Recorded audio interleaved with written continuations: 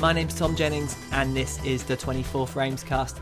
And on today's episode, I will be taking a look at the new Kevin MacDonald documentary, Marley, about the reggae star Bob Marley, as well as seeing if this new adaptation of Judge Dredd is actually something we can watch without having to cringe our way through. But before I get on to all of that, I really must give an explanation as to where I have been the past few weeks. Now, some of you may or may not know, but I made a decision last year that I was going to try and fulfill my dream of directing films for a living. And this year I decided that I was going to sort of start my career by making a short film, which actually completed last Wednesday. For those of you who live in the UK, you might know that the weather last week was absolutely horrendous. So naturally, I decided I wanted to film in the open for Monday and Tuesday, and to say we got wet would be an understatement. There were people working on the film who have been in the industry for many, many years, and they actually said it was possibly the worst conditions they have ever had to film in. But we managed to get through almost everything that I wanted. There were some sequences where we just couldn't get the shots due to kind of various things. One of the things you find about filming in a park is that you do create a lot of attention, and unfortunately we did get some rather undesirable folk coming around wanting to have a look at the cameras and things like that. But overall it was an incredible experience. I was saying to someone last night that about 3 weeks ago I was looking for reasons to cancel the project because I was finding it immensely stressful. It was a lot of hard work. We were, like I said, it was only really a short film, but we had about, kind of at its peak, I think we had about 15 people working on it, and just sort of organising it and getting everyone sort of to the locations and fed and things like that was a job in itself. But I've been looking at the rushes since we finished last week, and I'm really encouraged by what we've managed to get. I don't think it's going to be the Citizen Kane of short films, but I certainly think it's going to be a kind of a solid directorial debut. I am going to do a full-length episode on my experiences making this film, because I think I've certainly learned a lot, and I would like to kind of share some of the thoughts and observations I've had about the entire process. Hopefully, anyway, I think it might sort of be kind of, if you are thinking about doing something like this, I'm hoping it might be quite kind of inspirational, because certainly one of the resounding lessons, or I suppose one of the byproducts of this entire process has been a sense of personal pride, which I don't really think I've ever experienced before. And there were certainly some highs and lows along the way, which I will get into in more detail. But now it's kind of out the way, or at least the kind of the planning and the principal photography is obviously, there's a lot of editing to do now and colour corrections, things like that. I am fully intending on getting back into the podcast, because whilst I've not been able to kind of sit down and record episodes and plan for them, I think I've actually missed doing it quite a lot. And you might have already noticed that there's been a distinct increase in the quality of sound, because I've been spending a lot more time really trying to make the podcast sound a lot more professional in the kind of the hiatus that we've had. And I think just because the standard of podcasting seems to be kind of getting higher but certainly the ones I listen to, and I sort of want to kind of keep up with that and hopefully sort of, if not reach the same level, try and exceed many of the other ones out there. So going forward, the podcast is now going to be an enhanced podcast. You will be able to skip chapters, and if you want more information on what chapters are on each episode, simply go to the blog and find the post for that episode, and you will see the times and the chapter numbers, so you can kind of skip on through. If I am talking about something which is of no interest, or you, for whatever reason, stop listening and have to come back and listen the next day, you can now skip to various points. Also, the amount of shows that I'm going to be recording is going to be increasing quite a lot. I'm aiming now to try and do something at the very least once every 2 weeks, and there will be also episodes going up on the kind of the exclusives page on the blog. I will be carrying on with the James Bond marathon. I really want to kind of get through that, not as quickly as possible because I'm not enjoying it, but I do have another kind of marathon that I'm quite eager to start, and I was thinking about doing two at once, but I've decided I'm going to stick with the Bond one. So look out on the exclusives page. Of course, you can always subscribe to the RSS feed or my Twitter account, which I'll give the details at the end of the show if you want updates as to when those will come out. But in the meantime, I'm hoping to have something out on the feed, and also going back to shows like the very first episode of 24 Frames Cast, which was a kind of a theme-based show. I'm hoping to kind of go back to that kind of format as well. As there's certainly a lot of things at the moment which I've been preparing and partly recorded. Certainly the Ridley Scott Part 3 is well on the way. Obviously it's far from being finished, but it's certainly parts of it have been recorded and researched, and hopefully I think that Part 3 one is going to be pretty epic because there's quite a few films to get through. But I'm hoping anyway it will sort of be a pretty good end to that retrospective.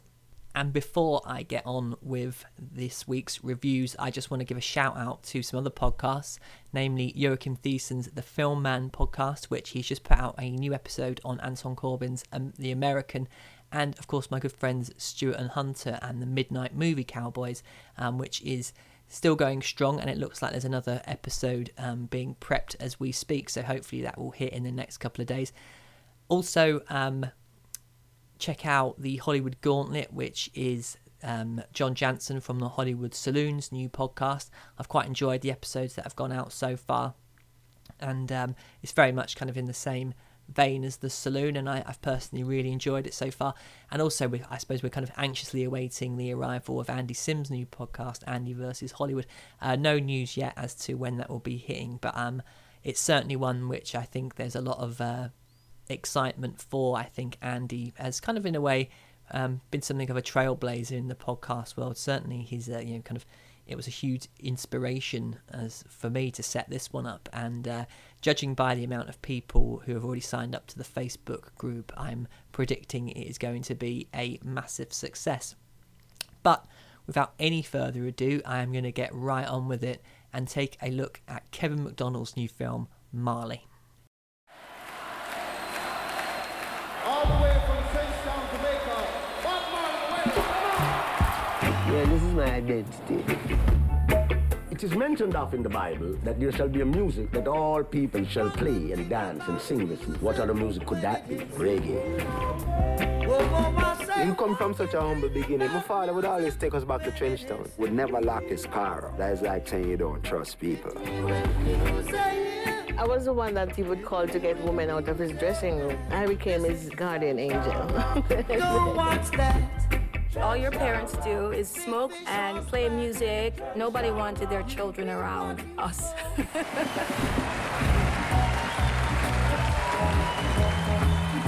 The most important thing culturally that was happening in Jamaica at that time was Bob Marley exploding onto the world stage. There was that sense that he's about to be massive.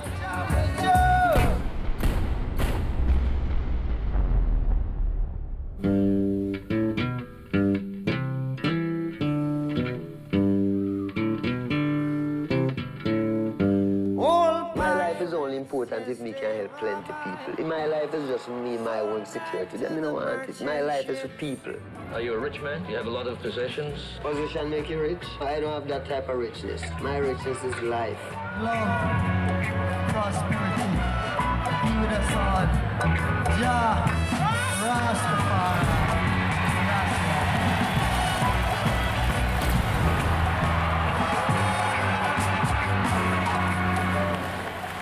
Now, I love documentary films, and in particular there is a subgenre, the music biography, which I think I love even more.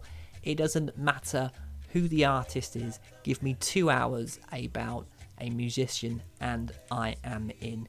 Now, Bob Marley does not occupy much space on my iPod. In fact, there is just one album there which is a best of, so I wouldn't call myself a massive fan at all really. But other than being from Jamaica, I can honestly say I knew nothing about him whatsoever. So enter Kevin McDonald, a director whose work has never failed to impress me, and really he is the type of filmmaker I would like to be one day, because he can go from documentaries like One Day in September and Touching the Void to fictional films like The Last King of Scotland. His work is diverse, although I would contest it is the documentary format where his talents best lie. Now, Marley, along with people like Che Guevara, is one of the most iconic individuals of the modern age. How many students, I wonder, have put a poster of Bob Marley on their wall smoking a joint? But like Che, I wonder how many could even answer the most basic questions about these apparent idols they worship, that they pretend to love so much.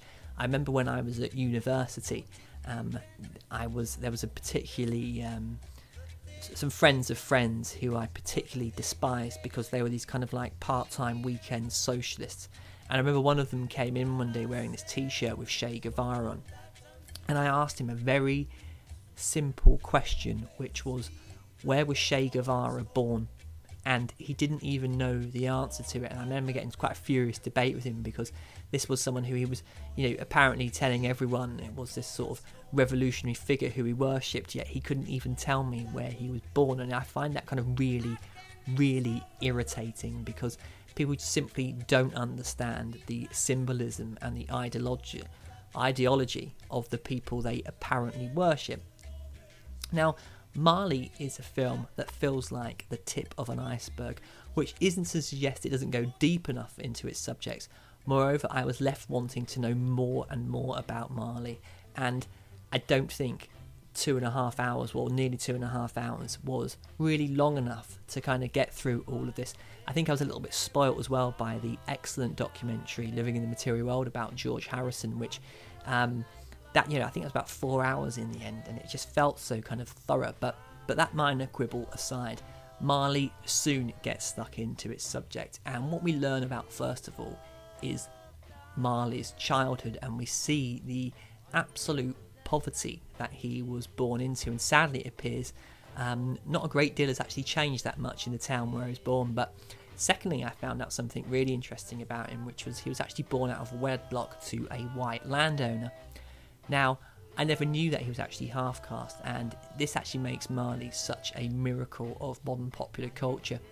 Prejudice is a two-way street, and the young Marley was from the off an outsider in his own country. He was forced to do more work and than his other members of his family to earn money and food, yet it was music that would prove his escapes. A gifted guitar player, he assembled a group of local musicians and embarked on his music career that would take him from outsider to international superstar. The film is made up of a mixture of contemporary and recent interviews, and MacDonald's crafts an intimate, telling portrait that does not try to present Marley as perfection incarnated. Indeed, it is his flaws that make him such a compelling character.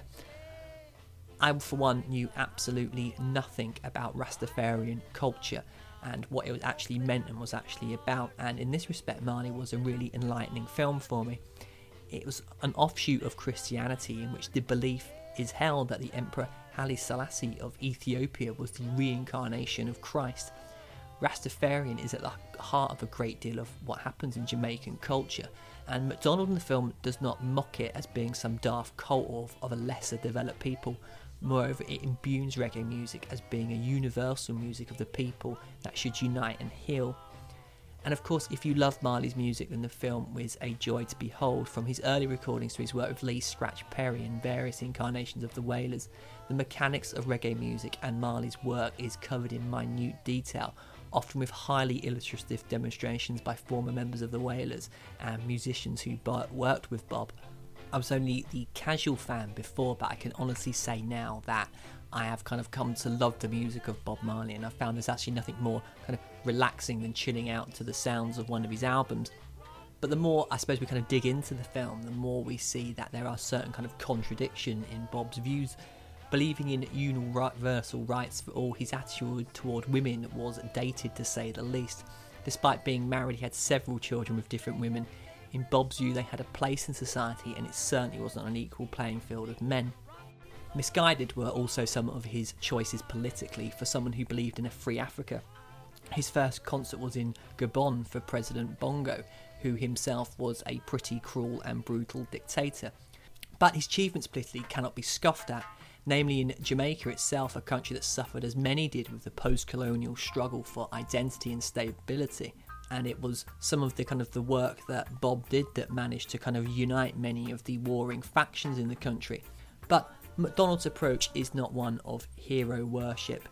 It feels like a very honest film, celebrating and objectively showing Marley as a person who was an icon, as opposed to just being a black and white hero that in truth I doubt many people actually know anything about.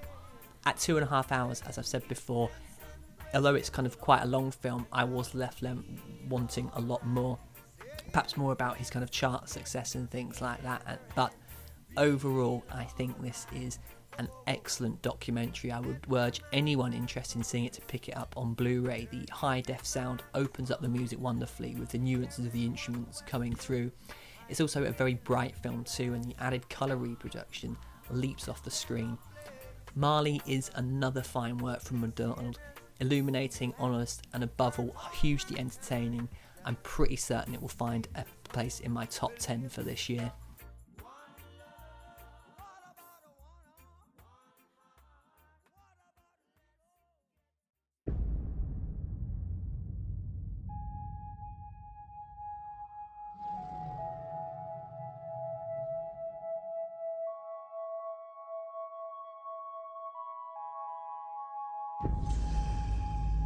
We can find our desires.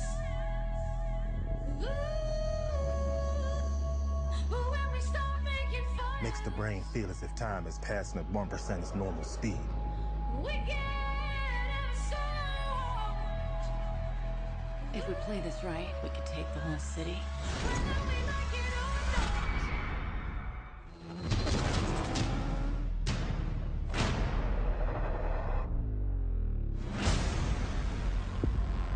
800 million people living in the ruin of the old world. Only one thing fighting for order in the chaos. The men and women of the Hall of Justice. Peace Trees is the manufacturing base for all the slow-mo in Mega City 1. You know how often we get a judge up in Peace Trees? Well, you got one now. She has control of everything. Levels 1 to 200. This is Mama. Somewhere in this block are 2 judges. That's not good. I want him dead. We're gonna have to go through him. Rookie, you ready? Yeah. You look ready. Fire! Judgment time. Let's finish this. Mama is not the law. I'm the law.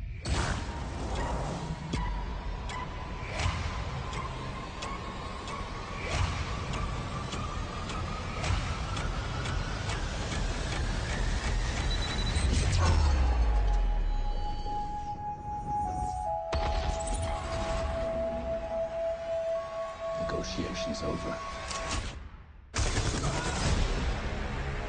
The sentence is death.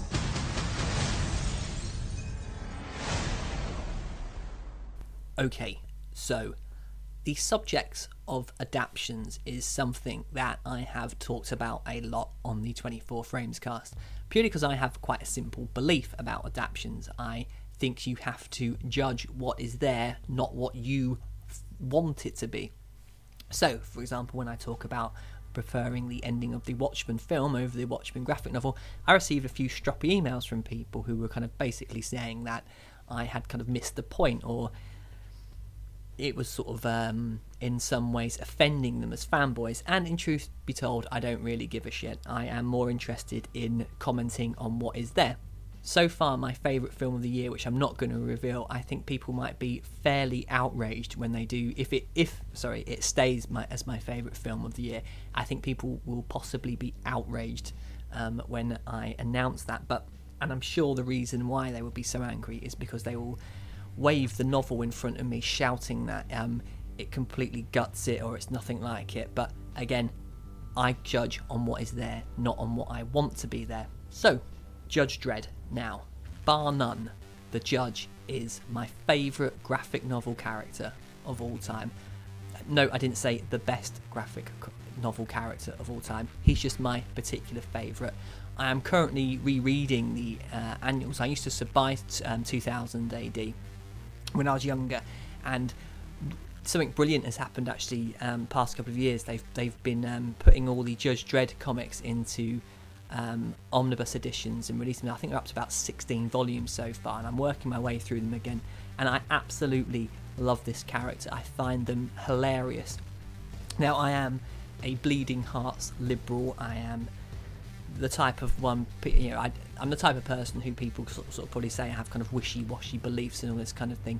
I am sickened and appalled by things like the death sentence, but I will gladly read Judge Dredd and laugh out loud when he sentenced people for fairly kind of minor crimes to horrendous, many years of hard labour, or just completely shoots them in the face because of past crimes. It certainly brings out a certain contradiction in my character, shall I say. Now, it is fair to say, I think, that the last incarnation of Judge Dredd on screen was something of a total shambles. With an enormous budget of 90 million and, of course, Sylvester Stallone in the title role, it was overblown, muddled, and above all, utterly devoid of any of the charm and charisma of John Wagner's graphic novel. And here is the thing about Judge Dredd. If you're going to do a Dredd, the character has to be the star of the show. You simply cannot have someone who is bigger than the role. Secondly, you need to embrace the culture and society of Mega City 1, the vast metropolis in which the action takes place, in order to understand the need for judges to be there in the first place. What surprised me most about this new Dredd film was, number one, it is a graphic novel adaptation that presumes you know about the characters and simply gets on with the story. And number two, it has 3D that actually feels as if it works and should have been shot in 3D. So, with Alex Garland on writing duties and director Pete Travis, producer Andrew McDonald, brother of Marley's Kevin, and Carl Urban in the lead role, would this incarnation of my favourite comic book character really actually work? And the answer is a resounding yes. Judge Dredd is not your typical graphic novel superhero. He lives in a world which, if we are honest, is pretty wrong. A kind of one-man justice system, Dredd has been known to sentence people to 14 years in prison for speeding.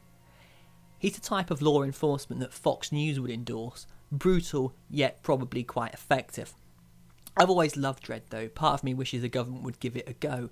After all, the sheer number of tossers on the street, perhaps swift, brutal justice may just bring them in check.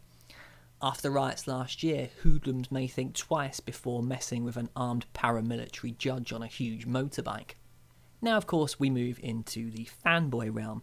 I hate the Stallone Dredd because it is rubbish. It doesn't mean that I don't ever want to see a Dredd film. I don't have a checklist prepared so I can moan if I don't get what I want, like the legion of douchebags out there. But don't get me wrong. Now, I may have had a few things that I would like to have seen and didn't get to see. However, again, it comes down to judging what is actually there before you. What I loved first and foremost is the fact that we are completely spared any kind of origin story. There is a brief overview of Mega City 1 and the cursed earth beyond the walls, but that is about it. And really, how refreshing is this? I don't need to see why Dredd decided to join the judges and all this kind of like unnecessary backstory.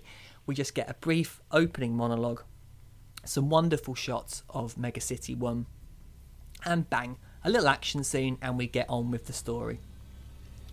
And what of Mega City 1? Well, shot in South Africa, director Pete Travis uses 3D to build on what is actually there. So we see a mixture of real city complemented by huge CGI tower blocks and vast highways. It's not as crowded perhaps as the graphic novels, but my god, is it effective. This feels real, and when we get to street level, the film really comes alive. Society in Dredd is pretty shit, and I think the film nailed this. It is the right mixture of the recognisable and science fiction elements. With surveillance drones flying around vast impoverished tower blocks, the story quickly begins to set into motion. A new drug is causing havoc on the streets of Mega City 1. Slow-mo causes users to experience time in a compressed way. Seconds feel like minutes as the drug courses through the veins. It has become the possible downfall of Mega City 1 and is controlled and produced by one person, Mama, an ex-prostitute played by Lena Headey, who runs a huge tower block known as Peachtree. After Mama has 3 men skinned and their bodies thrown to the floor below, Judge Dredd and partner Judge Anderson, a mutant psychic played by Olivia Thirlby, are dispatched to Peachtree to look into the case. After apprehending one of the murderers, Anderson and Dredd try to leave the huge tower block, yet Marmite is having none of it and places the building on lockdown. With only one way out, Dredd and Anderson have to fight their way through the building in only what be described as very violent circumstances. Can they make it out, and will their colleagues come to their aid? Okay, so the first plus point with this film is that it is gory. Violent on a level that is seldom seen in graphic novel adaptations. In fact, I'd say it is possibly the most violent to date. And rightly so, because the film does not pull any punches whatsoever. The justice system is spectacularly harsh. Sentence is passed and, if necessary, enforced on the spot. So if you are sentenced to death, you are killed there and then. A running theme through Dredd is a kind of fascist ideology.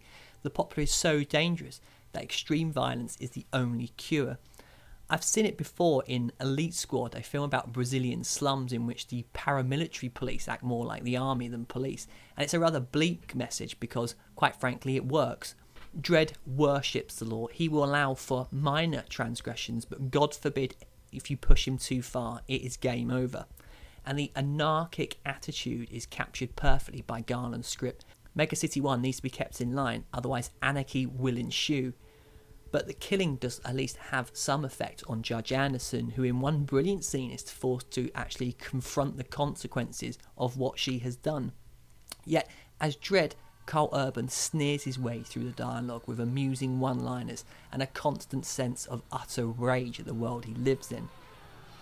One thing I did have on my fanboy checklist was that Dredd should never take his helmet off, for two very good reasons. One, no actor is bigger than Dredd, certainly needs someone who can act to play the role, but Dredd is more than just a human being, which leads me to point two.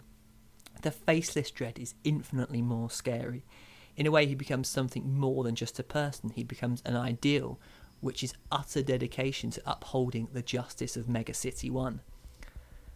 So no, we don't get any personal moments with Dredd and with him looking into the mirror, or we just see him doing his job, which is what I wanted from a Dredd film in the first place.